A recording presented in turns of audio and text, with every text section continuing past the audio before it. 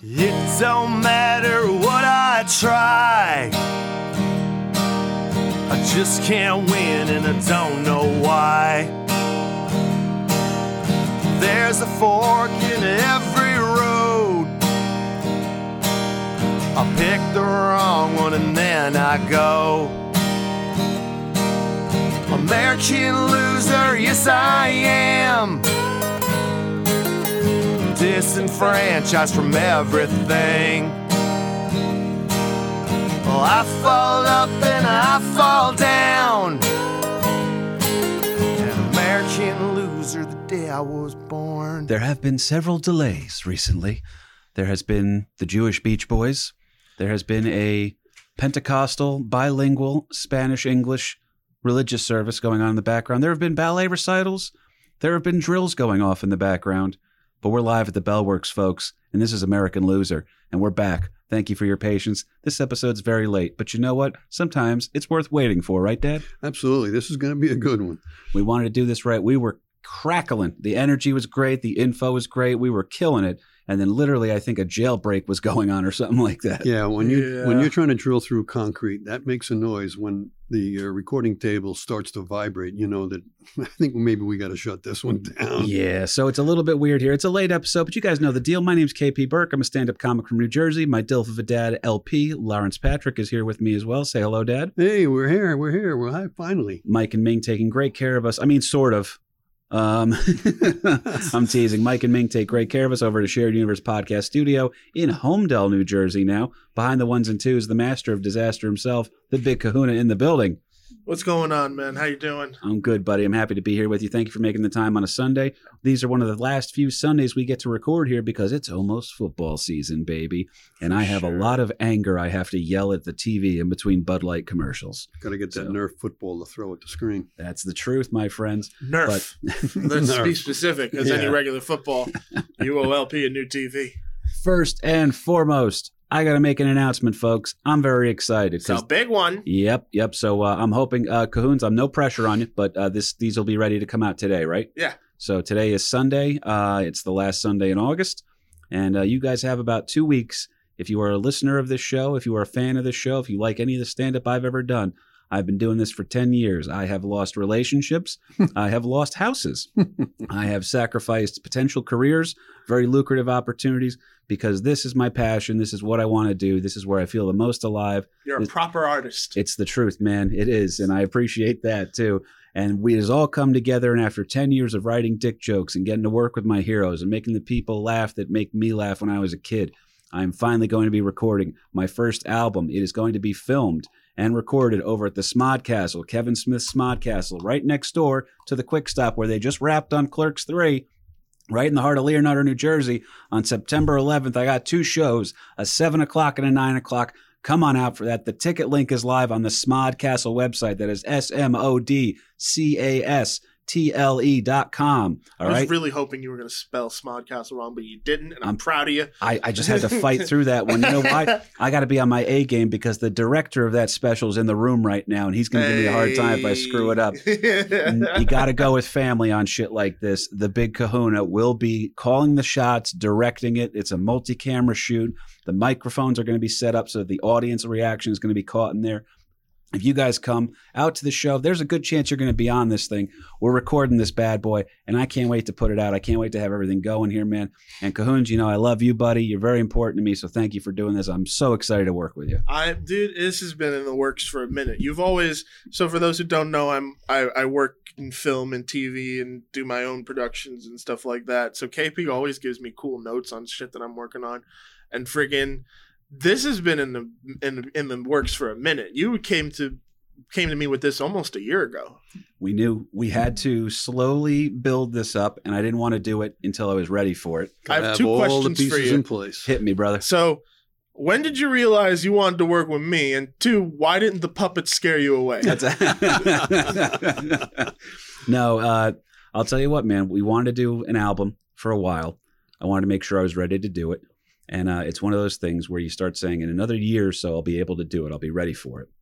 And then someone you don't respect puts an album out and you say, oh, well, this motherfucker's doing it that I'm putting.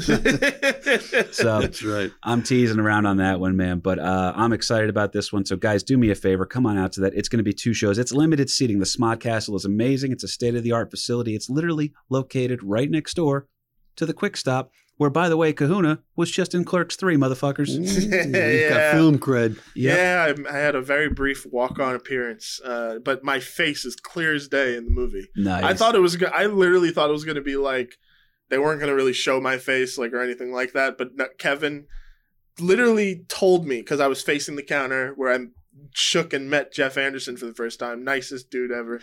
And That would be Kevin Smith, not Yeah. P. Burke. Different Kevin Patrick. But so yeah, Kevin Smith literally goes, "Nah, Christian, turn a more profile. We want you in the movie." I was like, "Fuck yes!"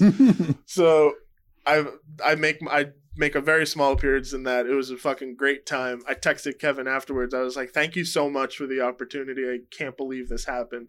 He's like, "Dude, no worries. You belonged there." And I almost cried on the way home. I was like, "You got to be kidding me." Well, as I just wrapped up a great weekend of shows in Punchline, Philadelphia with a guy I'm going to just go ahead and call my friend now, Bobby Kelly, who's one of, I swear to God, I think he's the best live act in comedy. You have to go see him if you haven't. And I told him that my boy, the Big Kahuna, my sound engineer for the podcast, is in Clerks 3 right now. And he goes, "Why is your sound engineer more famous than you?" Can't be that good of a show, right? I gave Bobby a founding loser patch, by the way. Bobby, it's not his fault. I was kind of born into it, okay, man? I'll explain later. Set adrift on memory bliss, baby. Inside baseball for those who don't know, but please come on out to those shows. Kahuna will sign your autographs afterwards, and I'll thank you for listening to me tell dick jokes. There you I go. will gladly sign It'll autographs. be super fun, and it's my birthday. A little extra guilt on that one, and I love doing this show. It Now, means how am a I lot ever to going to me. remember the date? 9/11. I got to get that in my head. Yeah, I got to get a calendar. Dude. 7 o'clock and 9 o'clock on the Smod Castle website. I will put my stuff up all over social media as soon as possible for that. Kahuna just shot a little promo video for me. And we got to talk about our topic this week, though, folks. Yeah, let's get to it. So I'm excited, man. This guy rules. This guy is perfect loser fodder. We had a killer episode about him that we were working on. I want to recapture that magic because, guys, the Public Enemy era is one of the most fascinating eras in American history. And by the way, thanks to the good people over at Hollywood, we have no real idea because everything just got so either over-romanticized or told out of order or butchered or bastardized. And you did a little bit of research on this one here, LP. Touch a touch. Well, it's hard for us to discuss some things here on American Loser. For instance, when we cover true crime stuff like mob or crime history, we don't want to not tell both sides of the story here, and you don't want to hold both sides accountable. So were the mobsters killing people and operating nearly out in the open at times with a sense of lawlessness? Yes. Yes. Was the government stepping on people's rights at the drop of a hat to take down individuals they deemed dangerous? Will that be a yes for 500, Alex? Yes. Were some of these people dangerous to society that needed to get taken out? It's all yeses. Yes. And again, so who are really the thugs? Is it thugs with badges or thugs with Tommy guns? Sometimes it's both. All right. So if I told you the story, Kahuna, of a lone FBI agent tracking down a dangerous gangster, that's a pretty good story, right? For a movie? I would say so. Not really complete, though, right? No. Now, if I also tried to sell you the story about a heroic Robin Hood-like gangster who escaped the clutches of the corrupt laws of a country that made him feel forced into a life of crime, it's also a pretty good story. Sounds like it. Still not complete. The truth, as always, is somewhere in the middle, and there is no more incomplete story in American law enforcement history than that of today's loser. What an unfortunate name, Mr. Melvin Purvis. Oh, Melvin. I've never heard of this Melvin Purvis. Who is this guy? Reboot. Purvis will become, in his lifetime, a living legend. In his death, a dead legend. I still love that joke. A besmirched legend, okay? He will also interact during his life, sometimes rather violently, with household historical names of crime. And of course, his death is still the subject of some debate. Now that's what I call loser fodder. He's got all the qualities. Checks all the boxes, baby. Absolutely. Born October 24th in 1903 in Timmonsville, South Carolina, a town whose Wikipedia page brags openly about having a public library. Yeah, come to Timmyville, you get that book learning. Timmyville. That's a big time. That's a big time township there. I mean, they got their own library. I don't like shitting on the South. I don't like shitting on any sort of a rural area because I enjoy myself while I'm out there. It's great to be reconnected to nature, and I'm always looking for a fun fact. I just couldn't find one About that town. Yeah. Yeah. Other than they got a library. Well, he is one of their most notable people here. Young Melvin is the fifth of 8 siblings. So I think he enjoyed a sense of law and order because, hey, let's make sure a little bit of the food is left on the table here, folks. We got a couple other kids trying to eat today, you know what I mean? So growing up, he is very well educated. He is the son of a tobacco farmer, I believe, and known to be quite the marksman. That means a crack shot. That's the kind of guy that can take the tail off a squirrel. Well, said differently, he was raised in the South. That was in the military. That was the truth. It was the running joke I had, and Kahuna will love this. The boys in the South always knew how to shoot. I could shoot pretty well because Uncle Paulie taught me from a young age. And then the one guy in our boot camp division, I can't say his name because he might hear this. He was from Newark, and he would always tell us, he'd be like, y'all wait till I get my hands on that 9. Y'all wait till I get my hands on that 9. You know, you ain't going to see, but wait to see me with the 9. And he did not qualify the first time on the 9. And he was from Newark, and I said, I told the guy, I was like, dude. I saw you with the 9. What happened? Yeah. Are you more comfortable holding it sideways? Is that you want to do it that way? And he goes, shut up, Burke. That's one of the few times in boot camp where the RDCs, my drill instructors, started laughing. They're like, Burke, you can't, it's funny, but you got to stop saying this shit. But he's a piece of work, man. Now, what do you take when you have a guy who has a good education, a sense of law and order from growing up, and is quite the marksman? Put them together, and what have you got? Bippity Boppity Bureau of Investigation. I love that song. Yeah, it's not quite the Bureau of Investigation just yet, but it's soon to be. This is that fun part where, again, you catch lightning as it happens, and you have to try to analyze the lightning as it's crackling through the sky, and it's a tough job, all right? But prior to this... and here again, too, just to paint a little verbal picture of old Melvin Purvis here. Again, he's born in 1903, and he's not your John Wayne image of law enforcement. He's go ahead and give it. Yeah, he's a romping, stomping 5'4", 127 pounds. So he's not exactly Matt Dillon on Gunsmoke of the Western fame. And as a matter of fact, his nickname is Little Mel. So this is how badass Joe Pesci is that he's similar in stature and everyone's afraid of him. All right, that's how badass Pesci is. But Little Mel is a piece of work.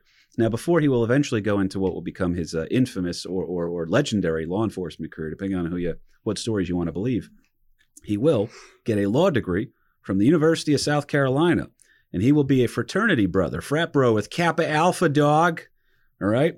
Other famous members of this fraternity, not exclusively of the South Carolina variety, but other members of this fraternity in which you meet these people and it's supposed to be like a kinship. Yeah, it's a national frat. Yeah, so national frat, Kappa Alpha Dog. So we got like Zach Brown from the Zach Brown Band.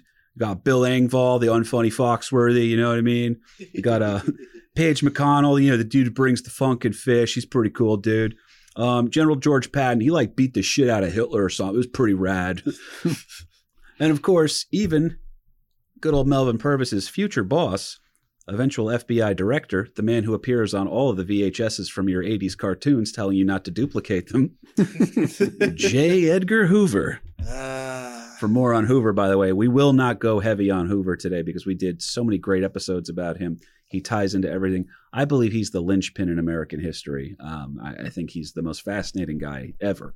So we will not go into deep detail on him. If you've listened to his episodes before, you know the details. If you don't, go back and check us out. This is not a current events podcast. We live forever, baby. We created our own world.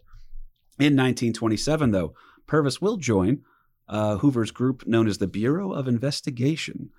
And he's going to put to use that good brain that he's got. He's going to put to use, he would put to use, Dad, his excellent marksman skills with a gun, only he can't. Why is that? Well, in 1927, the Bureau of Investigation, Melvin Purvis comes into this organization. He's selected to come into this organization, but at that particular point in time, the Bureau wasn't allowed to carry firearms.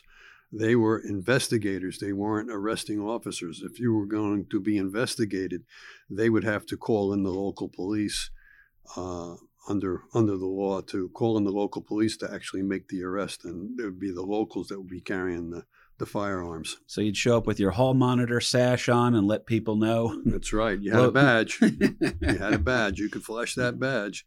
And the interesting thing, too, is at this particular point in time, a lot of these guys that came into this newly founded Bureau of Investigation without any kind of training. So Purvis at least had an understanding of the law as a lawyer, but not really as a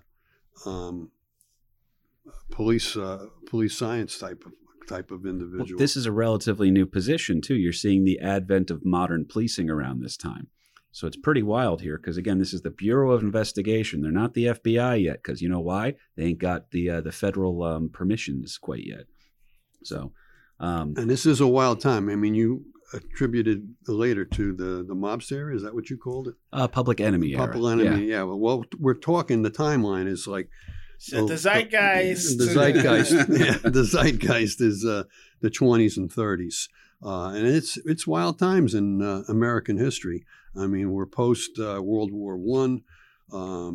Some people might call it the Roaring 20s, but part of the things that put the damper on the Roaring 20s was in 1919 we had the Prohibition Act, which I'm going to go ahead and say didn't work out. No, that 18th Amendment thing, although it was ratified by 36 states, the 18th Amendment, a lot of people had a little problem with it. A little problem with that. And a lot of other people said, yeah, bring it on, because we made boatloads of money on ill-gotten gains, if you will.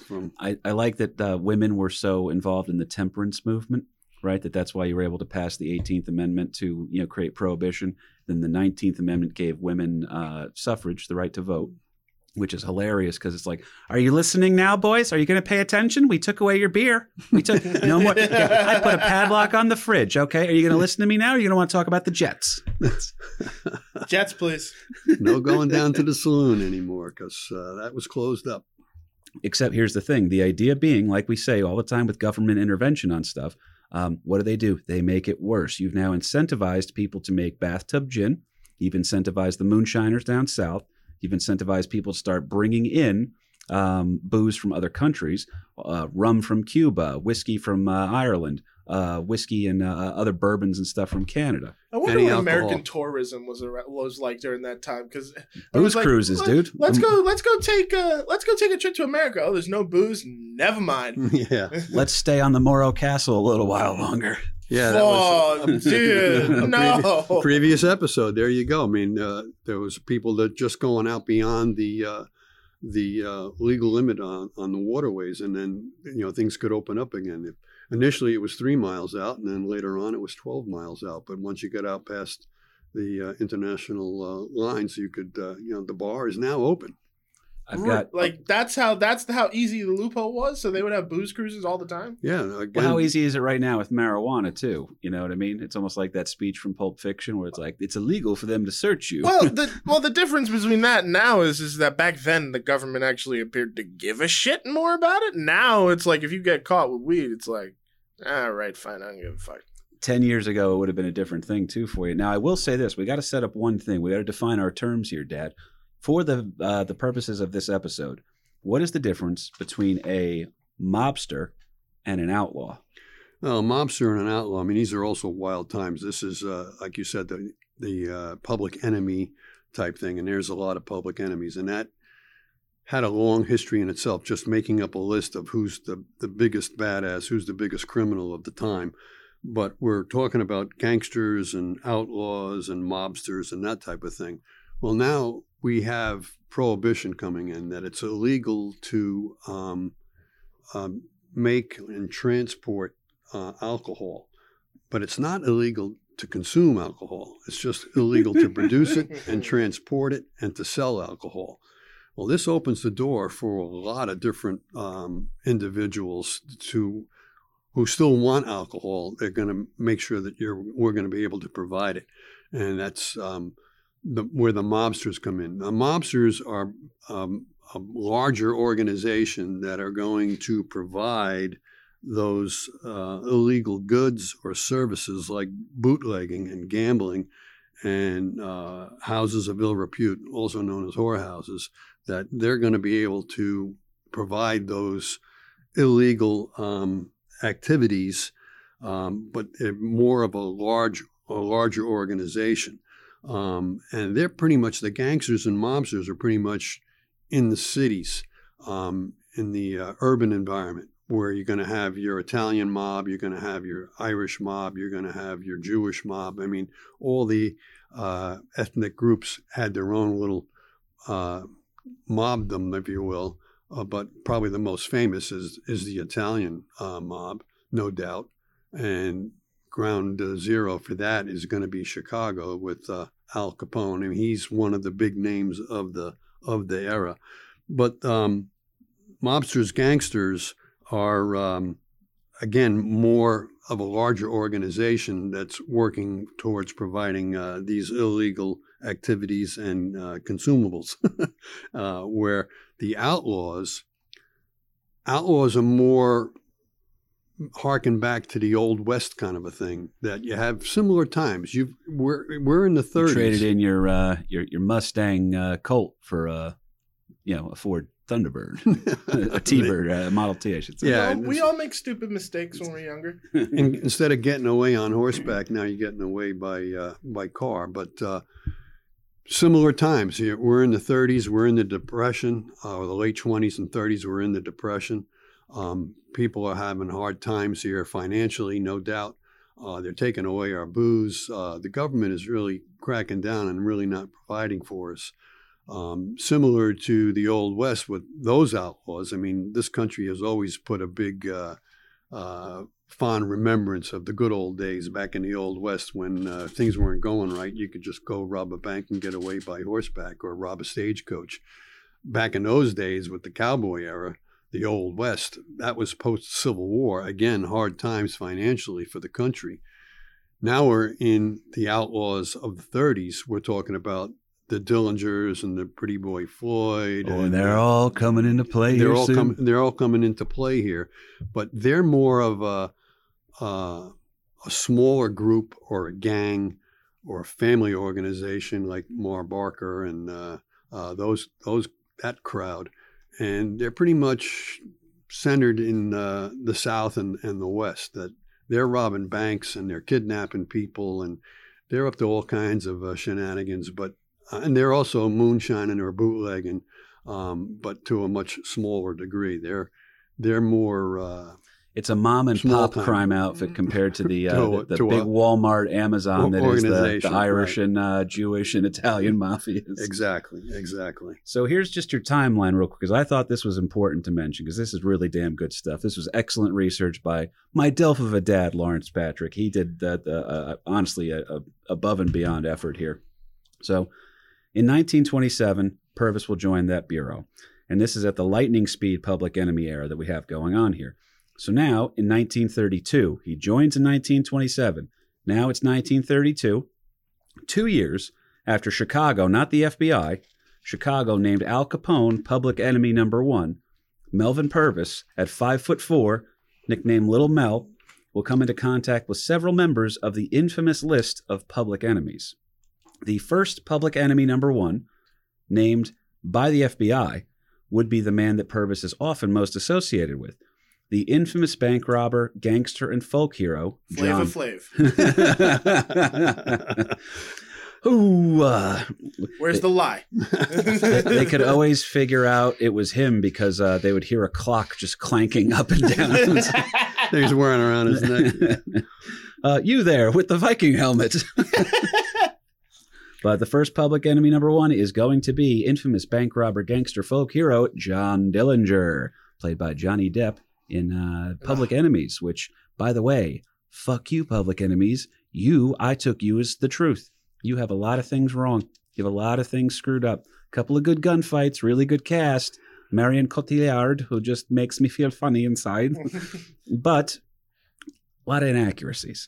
So I'll say this one here. Dillinger, as you said, Dad, he's got a knack for evading capture. He's got a little bit of, there's people rooting for him. Yeah, no, he's more the outlaw type, where Al Capone was a gangster. John Dillinger was an outlaw. He's an independent contractor. He's a 1099 gangster.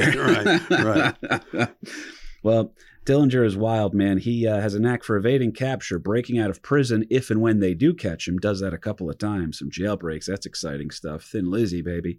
And he is not afraid of getting into gunfights with the authorities. Dillinger is known to have participated in at least 12 armed robberies that they know of, where they can prove it was him.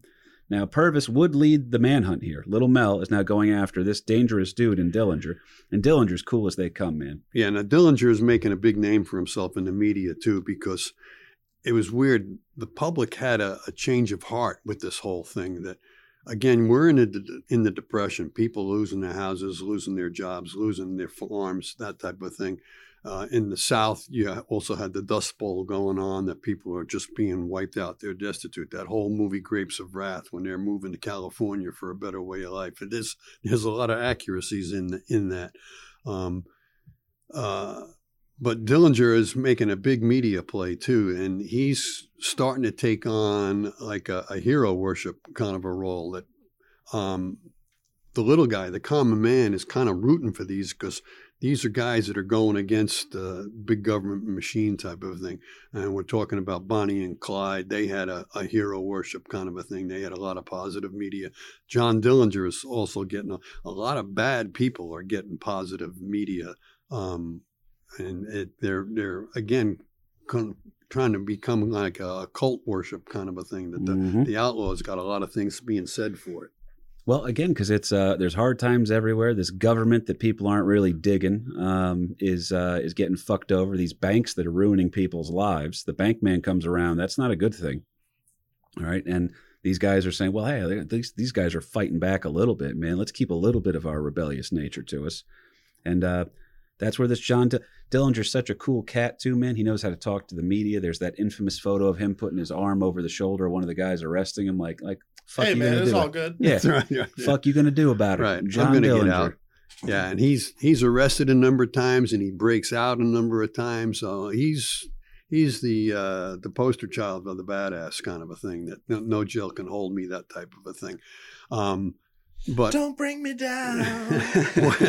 what's turning public opinion, though, is that some of these outlaws and the gangsters, I mean, they're starting to shoot up the place.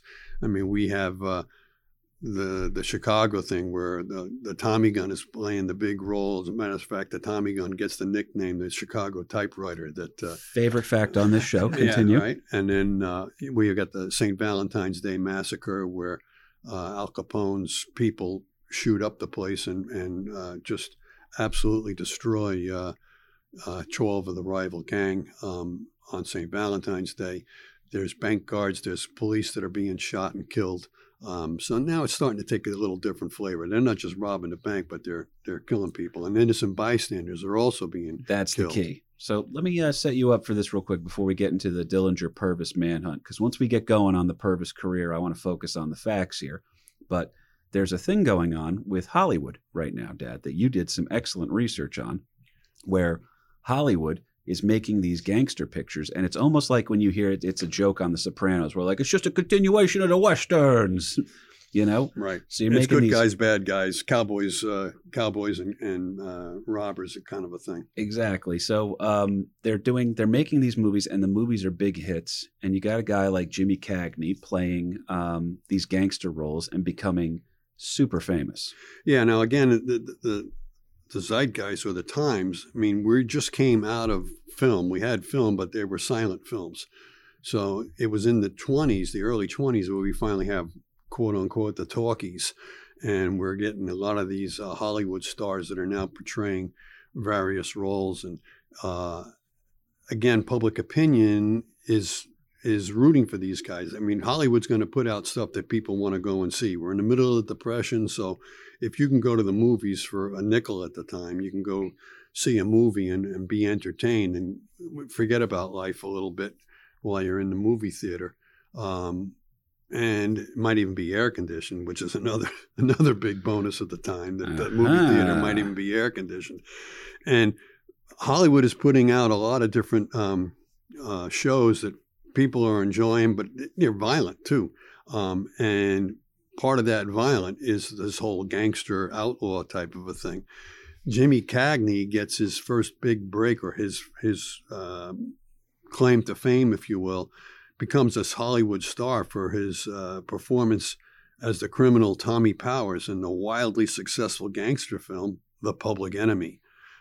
He's a tough guy. He's a small-time hood, really, though, and one of his big scenes in that movie is he wakes up all hungover and he's in his pajamas. He comes to the breakfast table and he's got a problem with the woman of the house, and he takes a grapefruit and shoves it in her face. I mean, that was a huge break for Jimmy Cagney. But this is also was put out in what they called the pre-code film era, that there weren't any watchdogs not even rating, but whether they were even going to be allowed to be shown in this pre-code film era. That if it bleeds, it leads. Well, if it's rough and tough and tumble, that people wanted to go see that shit. Man, Jimmy Cagney makes his big debut, if you will, or big definitive performance in this movie, The Public Enemy. So it's a sign of the times, and this is in 1931. And who's going to put a little, because here's the thing, you're making movies about these guys saying how cool they are. There's already people that think they're pretty cool. You're having a hard time getting anyone local to cooperate with authorities and trying to bust these people down. So now J. Edgar Hoover starts putting the pressure on, like, hey, Mr. President, you know what would really help us if these dudes out in Hollywood would stop making movies making us seem like we're the bad guys and that the people we're chasing are super cool. So and pressure comes in from the government now into Hollywood to try to change the perception. So you can still make gangster movies, but now you have to have like a warning in the front of it, almost like Jackass, where it's like, hey, this is so when you watch the original Scarface, we've talked about it on other episodes, that you have to see it's Howard Hawks has to put that thing out in the beginning. This is a fictitious account here of something that could very well occur, because in the dangers of this, the brave men and women, or mind your own business. The brave men of law enforcement back then are going after these people and trying to bring them to justice. And people like this can't be allowed to exist. Anyway, here's a really fun movie called Scarface. Yeah, so they're doing a little tongue-in-cheek shit. Yeah, which is loosely based on real-life activities, but at the same time, they have to put that out before the movie. But in 1931, Public Enemy, the film, comes out. And again, this is all pre-code film era. In 1932, a major game changer in public opinion is Charles Lindbergh, international hero for being the first to fly solo across the Atlantic. Lucky Lindbergh, he's a superstar, there's no doubt, and a worldwide superstar, not just in America. His infant son gets kidnapped. And that was a mode of operandi that a lot of these outlaws do. You kidnap somebody and you hold them for ransom, you get paid the money, and then you put the guy back. Well, this Lindbergh's infant son gets kidnapped and later killed. So for more on that, please check out our episode on the Lindbergh baby kidnapping. So, I mean, now you're killing innocents. And infant innocence. There's nothing worse than that.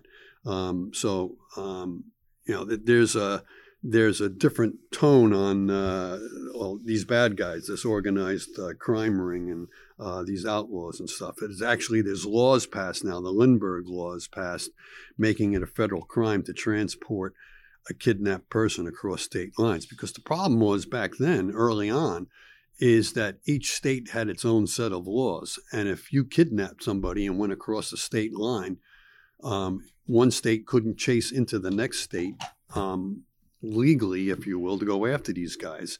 It's kind of like a Dukes of Hazzard kind of a thing. As soon as you cross county lines, you were free and clear. I enjoy that you use that reference every time we explain this. couldn't come across it. Or Smokey and the Bandit, right? He's taken illegal beer across state lines or county lines. And so a guy like Dillinger is, oh shit, that crime was in Texas. We're in Oklahoma now. Nobody looking for us out here. Right. Because you don't have that federal thing. So you're going to start seeing the ramping up of this need for what J. Edgar Hoover's like, my bureau can be doing something about this. Right. So now that's what Congress and some of the other lawmakers are making it, that now it's a federal crime to be transporting a criminal. And that harkens back to the Mann Act that, all the way back in 1908, you were creating some of these laws with transporting people across state lines. So public opinion is starting to sway. But then in 33, men with machine guns are trying to free escaped criminals, trying to free Frank Nash in what became Jelly Nash. Yeah, it's what became known as the Kansas City Massacre.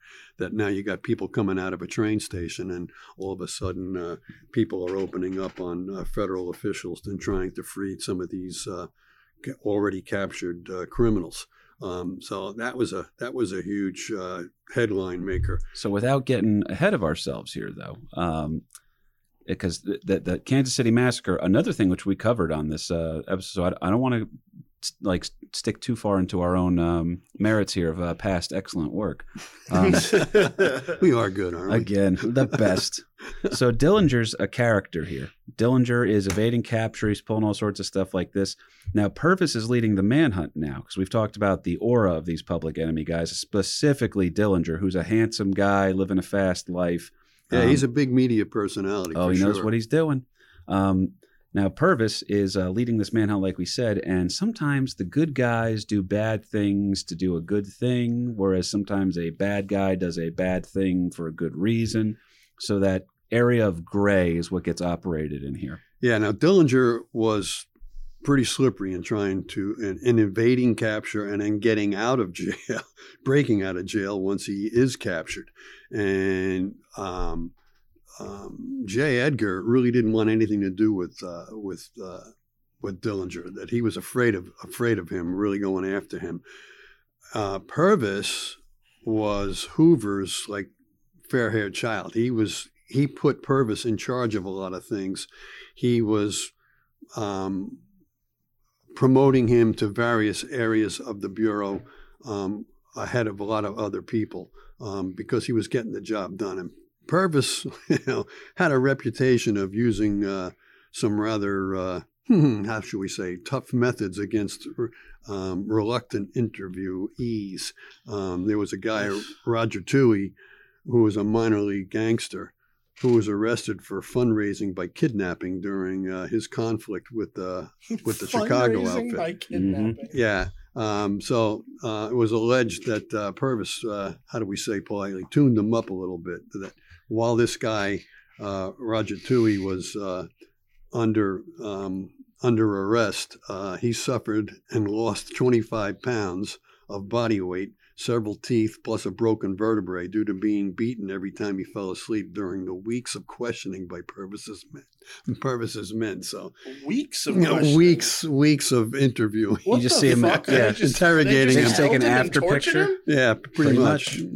Pretty much. That's where you're going to start to see. So the pushback has to come from here. You have law enforcement that's absolutely useless right now in terms of how they're able to go after this organized crime. Organized crime has the advantage. Chicago police was owned by the Capones. So right. And then now so you have to have this counter move by that. But then these guys are getting a little bit too corrupt now. So you have to start to scale them back. But that's what we're trying to cover here today. So enter Say Don it with me, folks. Super corrupted government officials. Really fucking awful.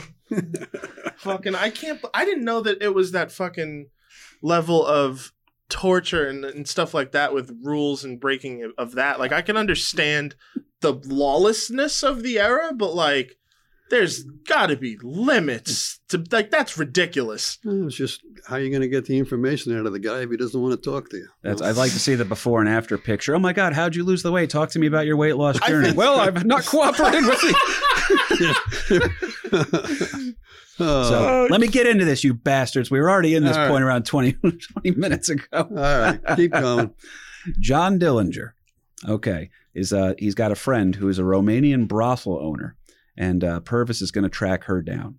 And Purvis is going to start to use her immigration status as leverage. So you want to talk about, we're not physically torturing you, but we are threatening to send you back to that country that you probably escaped from. So using a Romanian brothel owner's immigration status as leverage, she will reluctantly agree to signal Purvis and his G-men on the streets by wearing a bright, bright dress so that she would know that that's her and she's signaling to everybody else here. Now, as Dillinger will leave a movie theater in which he is attending, little Melvin Purvis sees him, and his signal is that he will now light a cigar. This allows his men in waiting to know Dillinger is on the scene. Yeah, this woman, came to him, came to Purvis as an informant because at this particular point in time, there's money involved. That if there's I think $100,000. For the arrest of Dillinger, and I think it was $40,000 or $25,000 for information leading to his arrest. So, he's a wanted guy, there's no doubt. And bad shit has happened with him. But now to the point where the federal government is passing laws to attack these guys, to go after these guys. And she's coming after the reward money, if you will. And leading still to his reluctantly, arrest. You're threatening to send her away here. Right. So that signal now that with the cigar being lit by Purvis, that's going to let the guys know, hey, he's here. Now, rumors will show conflicting reports as to how many agents and which ones fired, but boom, dead in an alley with 4 bullet wounds now lays John Dillinger, public enemy number 1. The good guys got their man. People. He is way dead. So now what's weird is that in the Public Enemy movie, that's the end of that movie, right? But that's not the chronological order of events as we're about to uncover here. Now the good guys got their man, and the nice madam from Romania who helped them, she gets pardoned by the governor, but still gets deported later anyhow. So yeah, Right. Cooperate with the authorities or they might do whatever the fuck they How want. did that happen? Just outside circumstances, or they rescinded on the deal? It's kind of hard to tell. She could just be an unscrupulous character that we don't need here, undermining the moral fabric of America. And by the way, once you're, I'm not saying a hoe's a hoe forever, but when you belong to the streets, you probably don't have a resume. You can go dust off to go get back into typing school or something. Your case, right. So next in line, because here's the thing. So I do a joke in my act about a guy who died who called himself the realest motherfucker alive. And when he dies, there has to be a new realest motherfucker alive. So in this instance, the realest motherfucker alive is the public enemy number 1. Public enemy number 1 is now bestowed upon in the great tradition of, now given from John Dillinger to a fella by the name of Pretty Boy Floyd. Now, Pretty Boy Floyd, interestingly enough, is in one of the opening scenes of Public Enemies. It would make it appear as if those events took place before the Dillinger stuff, which is a lie. I'm very disappointed in you, Michael Mann. You are one of my favorite directors. Heat is a masterpiece. Public Enemies let me down. So now Floyd is a guy we were talking about earlier, Dad. Although the exact circumstances of his involvement are controversial, the bloody Kansas City massacre is something that he is suspected of being a very integral part of, if not a gun-toting dude himself. For more on that, go listen to that episode, will you? There you go. So, little Melvin Purvis is already getting some media attention, though. His takedown of Dillinger during the manhunt had gotten him noticed in both good and bad ways by the criminal underworld and again by J. Edgar himself, like you said, Dad. So Purvis is now on the trail of Pretty Boy, and of course, there are 3 different stories. And this is where it gets interesting, too, because now if a guy like Melvin Purvis shows up, you're going to start to see that thing in movies when a federal agent shows up and the local sheriff is like, this is my case, goddammit. A little bit of that. It's not. Exactly. That's the thing, because this is what will happen is that Purvis will show up and be like, yeah, the Bureau of Investigation is doing this now. I'm in charge here. And the guys are like, well, no, you're here to take all the credit, dude. You're like, fuck you. And the reason why, this is a great example into why that becomes an issue. They are hunting down Pretty Boy Floyd, who's a dangerous, dangerous dude. Story number 1. A joint force of FBI agents and local law enforcement, one of whom was a trained sniper from World War I, set upon Pretty Boy Floyd and a gunfight breaks out. Pretty Boy had been hit twice before Purvis yelled out, "Halt!" Pretty Boy ignored the order and was shot and killed, but not before he would refuse to answer any further questions from Purvis. So, part of this story turned into a legend, supposedly often hinted as true by Purvis himself, that it was he alone who gunned down and killed the Pretty Boy. So Melvin Purvis is your cowboy at high noon. He's your Gary Cooper, just handling business. You know what I mean? Mm-hmm. Now, again, that's part of the story there. Now, this guy we talked about, who was the local law enforcement dude who was trained as a sniper in World War I. Yeah. His name is Chesty, by the way. Great name. He claims that he winged Pretty Boy during the chase. And then after, Floyd cursed at him, saying, "Damn you, you's got me," kind of a thing. Purvis then ordered a man named Agent Hollis to kill him with a machine gun after he refused to answer the questions. Now, this has been debunked. So that's probably like Chesty's over there. He goes, "Well, I'm the one who winged him." And then they had those feds, they just went ahead and gunned somebody down afterwards. I did all the work here. That's why I should probably get another beer for free tonight, right, guys? So, Yeah. I'm the one who killed Pretty Boy Floyd, not them government fellers. Yep. Or do you want to absolve yourself of the killing of Pretty Boy Floyd because he's pretty popular, because anytime Pretty Boy Floyd was breaking into a bank, was he stealing bank money? Yes. What was he also doing, Dad? He was also going into the banks, and at that time, the bank held the mortgage papers, and the only record of a mortgage was the records that were in the bank. And oftentimes, he would go in there, rob the bank of the money, but he would also destroy by burning the various mortgages. So now, if you're a destitute farmer, you're in the middle of the Depression, there's crop failures and all this kind of shit, and you're losing the farm or you're losing the house. And now this outlaw goes in there and burns the mortgage in the bank. Hey, there's no record of a mortgage being held by anybody, so I own the place free and clear now. He shot up a Dave & Buster's near us, but right afterwards he forgave our student loans. That's right. There you go. But here's my only question when in regards to that stuff is, wouldn't it have also worked in reverse? Because if he destroyed mortgage papers, does then that also prove for other farmers that they might have not paid it when they did? Like, do you understand? Yes. You understand what I'm? Yeah. So you could be paying everything on time. Now, here's the weird thing. How's the bank going to enforce it? There's no way the bank's just going to be like, "Whoops, I guess this one's on us." The bank's going to find a way to fuck you, because that's what they do. So You're right, though. So if you paid everything on time, and Pretty Boy Floyd's like, "I'm going to set these people free," you see? And he sets your mortgage on fire, and you're like, we were one payment away from being free. The title was right. You burned the title, too. Yeah. It's not good, man. And Pretty Boy Floyd's so popular, in fact, and after he's been gunned down by whatever story you want to believe, you want to go with Melvin Purvis saying that it was a lone gunman out there handling business or a sniper from the Great War. Pretty Boy Floyd's funeral is attended by nearly 40,000 people. All right, that's like half of the listeners of one episode of this show. Again, he's the media popular hero kind of a thing. As a matter of fact, Pretty Boy Floyd is given the nickname because of these mortgage burnings and that kind of stuff, the robbing the rich and to give to the poor. The banks were hated. I mean, the banks never lose. Banks were hated, but Pretty Boy Floyd gets the nickname the Robin Hood of Cookson Hills. Now, Cookson Hills happens to be in the Ozarks of Oklahoma, where Pretty Boy Floyd was originally from. And he has the largest funeral in Oklahoma history. Even up till now. Until Jim Ross from the WWE dies, then that might be the biggest one. But yes, right now, Pretty Boy Floyd is still the largest attended funeral in the history of Oklahoma. And by the way, along with his violence and the trumped-up antics by the FBI, Floyd is still, like we said, as popular as ever. All right, almost becoming a saint in some circles, if you will, Dad. Saint Floyd. Mm-hmm. Yeah, there you go. No time to Saint debate. Pretty Boy. Well, here's the thing: is he a law and order guy? Is he a hero saving people from these criminals, or is he just a big government response to the rebellious attitudes from the desperate times of the Great Depression?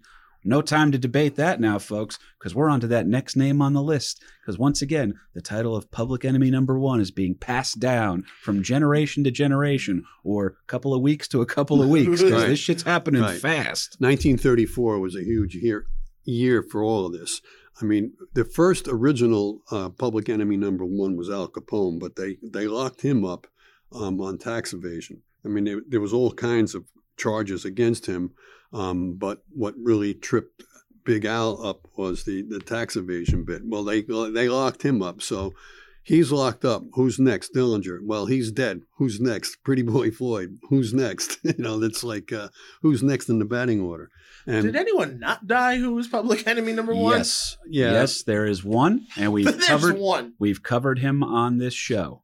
Oh. Okay, and it's not Machine Gun Kelly. He was a public enemy, but he was not public enemy number one. No, the only one ever taken alive that was a public enemy number one was Alvin Karpis of the Karpis Barker gang, of the Ma Barker gang. No, he's the only one that was ever taken alive. Yeah. Correct. Now, again, somebody's got to get promoted here. Who's got a good sounding name that we can go ahead and maybe run with this? You got a guy named Dillinger, you got a guy named Pretty Boy Floyd.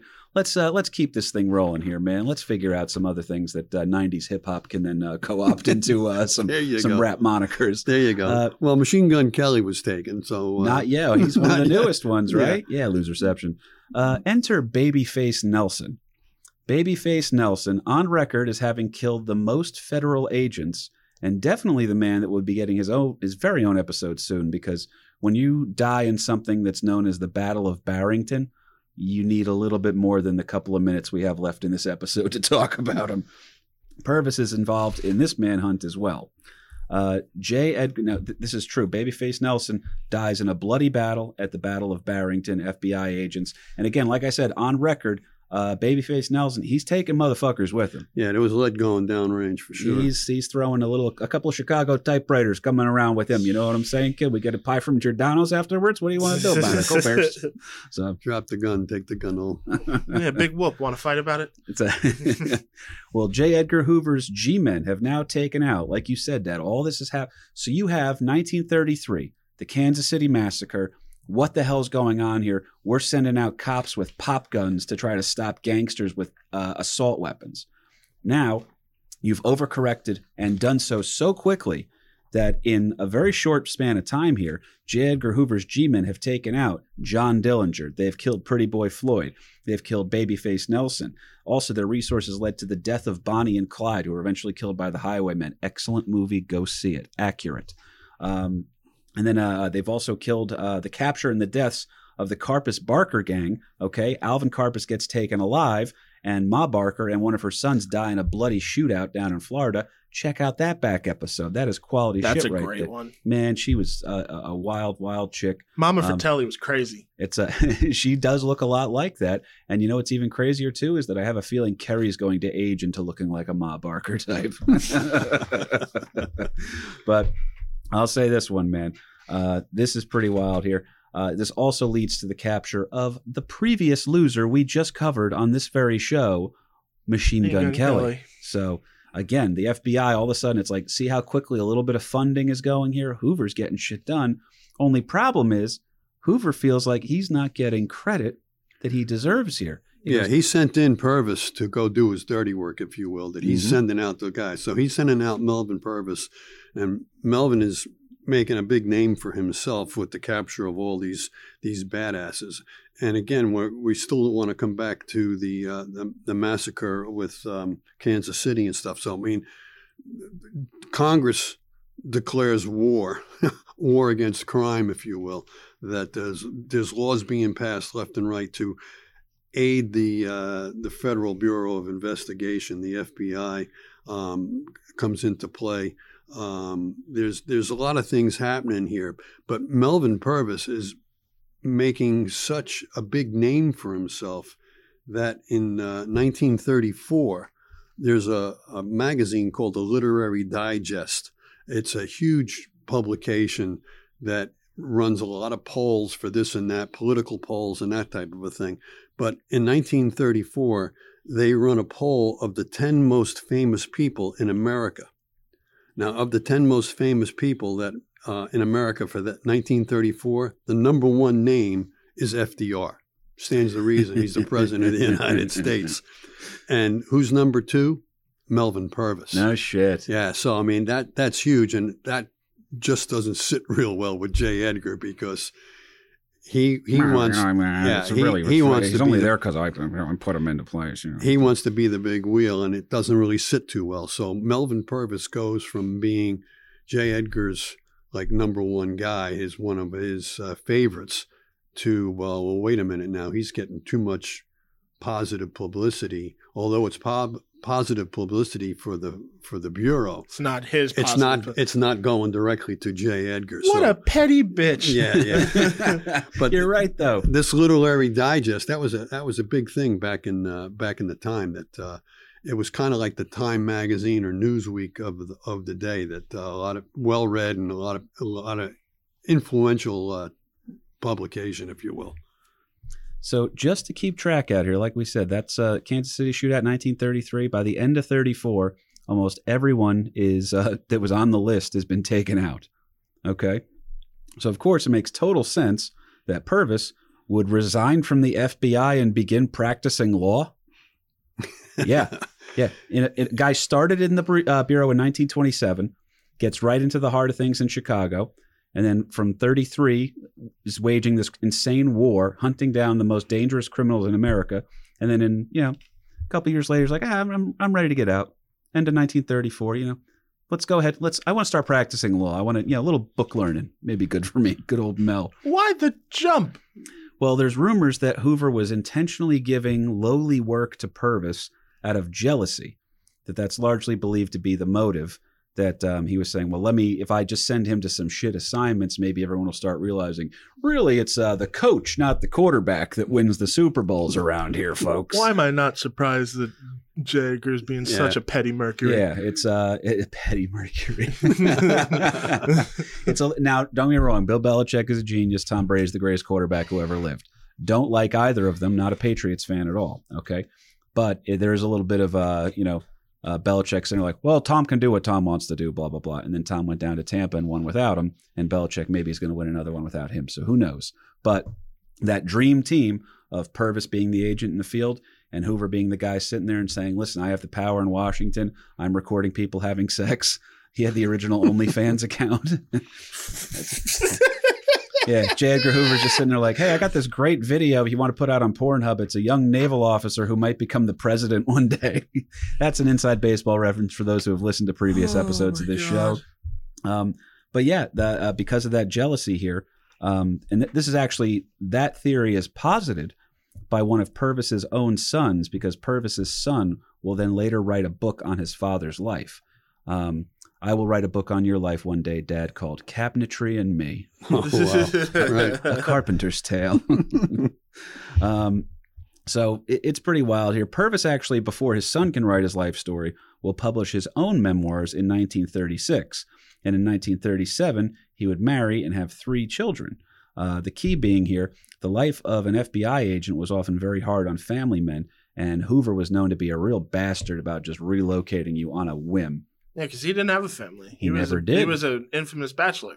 So he didn't understand it. Here's the craziest thing, too, and it's the only thing I want to retread from the Hoover episode, is that they accused him of being gay, and they accused him of dressing up as a woman because it was the funniest thing possible, because he was such a straight arrow that it was like... that would be the polar opposite, the Exactly. 180 of whatever he actually was. Yeah, it would be like calling the color blue green, just to because it's such a it's ridiculous. That's a terrible example. I don't know why I use that, but whatever.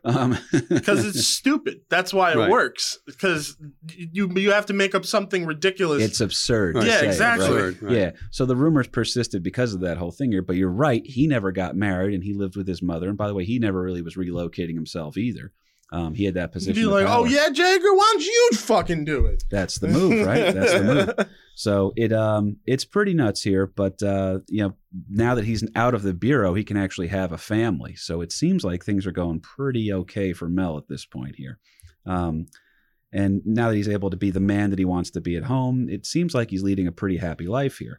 Now, of course, global events will change things up, and Purvis, much like our Patreon episode this month, which is also available now in Spiro T. Agnew, good old little Mel is actually going to have to serve in military intelligence for him specifically in the Second World War.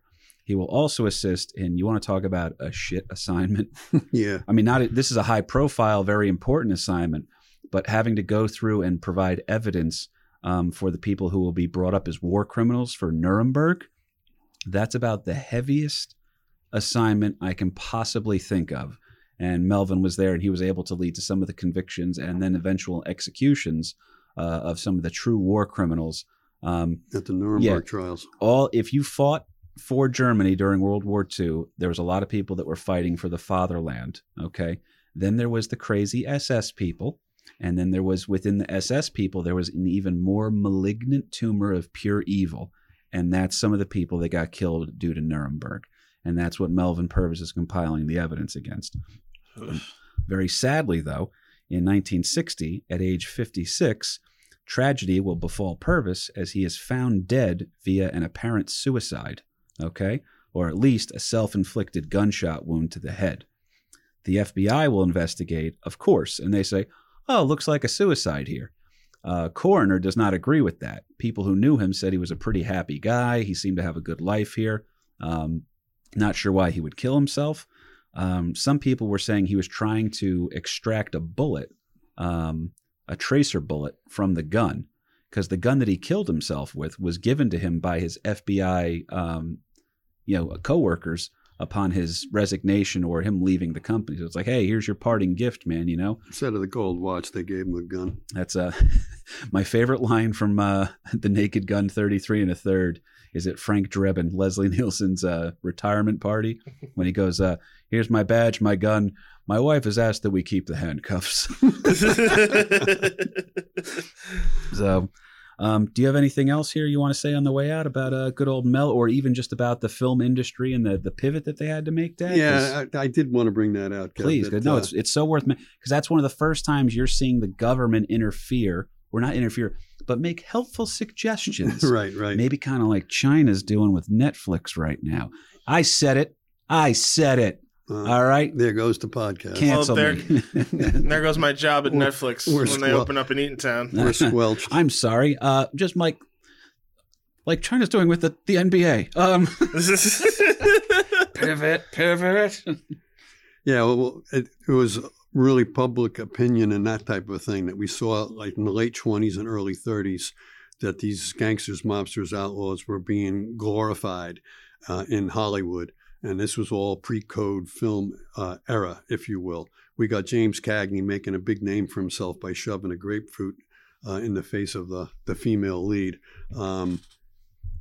With all the shit that was going on, all this mob violence, all the machine guns in the streets and all this type of thing, people being kidnapped, infant babies being kidnapped and killed, public opinion is starting to change here big time when it's coming to you right in your own backyard, if you will. In 1933, the American Catholic bishops called for Hollywood to stop producing offensive films glorifying gangster life. In that effort, they create the Legion of Decency and a nationwide pledge by concerned Catholics to boycott gangster movies. Now, it wasn't just the Catholic bishops. It was a lot of other organizations that were really putting pressure on Hollywood to stop glorifying all these gangsters. It came from Catholic priests to come up with the Commission of Excellence? Catholic bishops, yeah. That was one of the heavy movers and shakers of that. They got revenge eventually, Hollywood, by making the movie Spotlight. Good Lord. And then in 35, by the time 35 rolls around, so only 4 years later, Hollywood is now under the code, if you will, that any movies that are going to be released have to pass certain moral code of ethics, if you will, in order to be released. And there was different ways that people tried to circumvent all of that. But the code comes into play that now we have movies that are being released that were not to be as violent or, sexual in nature or whatever. As fun, or people wanting to go see it. But by the time 35 rolls around, a young Sam Peckinpah is like, yeah, that ain't happening. Yeah, but now this former gangster portrayer, James Cagney, switches sides and appears in the first Hollywood film to make the government and the G-men the heroes in their fight against crime, and the instant classic G-men. And that's where he is misquoted oftentimes with "you dirty rat, you yellow belly, you dirty yellow bellied rat." That was his famous line from G-men. But Cagney goes from the bad guy in 31 to the good guy because now he's one of the G-men fighting for truth, justice, and the American way. So you're taking his star power and flipping. So it's like, There's a flip. I'm trying to think of it. I'll tell you what, Cahoons, for a casting couch, we haven't done one in a second here. Mm-hmm. For a casting couch, if you had to make a completely, and don't get me wrong, Public Enemies is really a cool looking movie, and I love Michael Mann.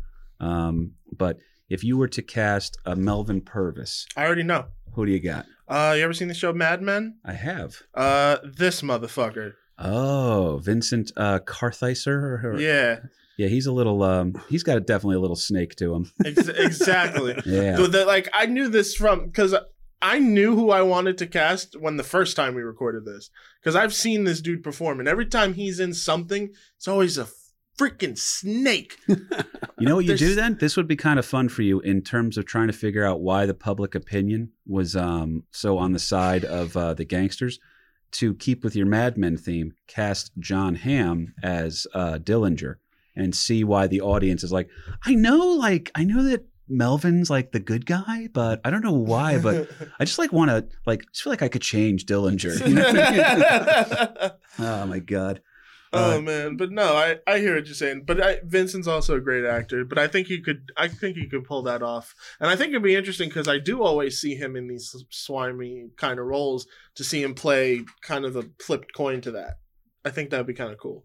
It would be, man, because that's the whole thing with Melvin Purvis is that the movie Public Enemies makes it seem like he is. They make it. They don't allude to any of the weird stuff going on with Hoover. They make it seem like he was a failure after this. It was like a one-hit wonder kind of a thing.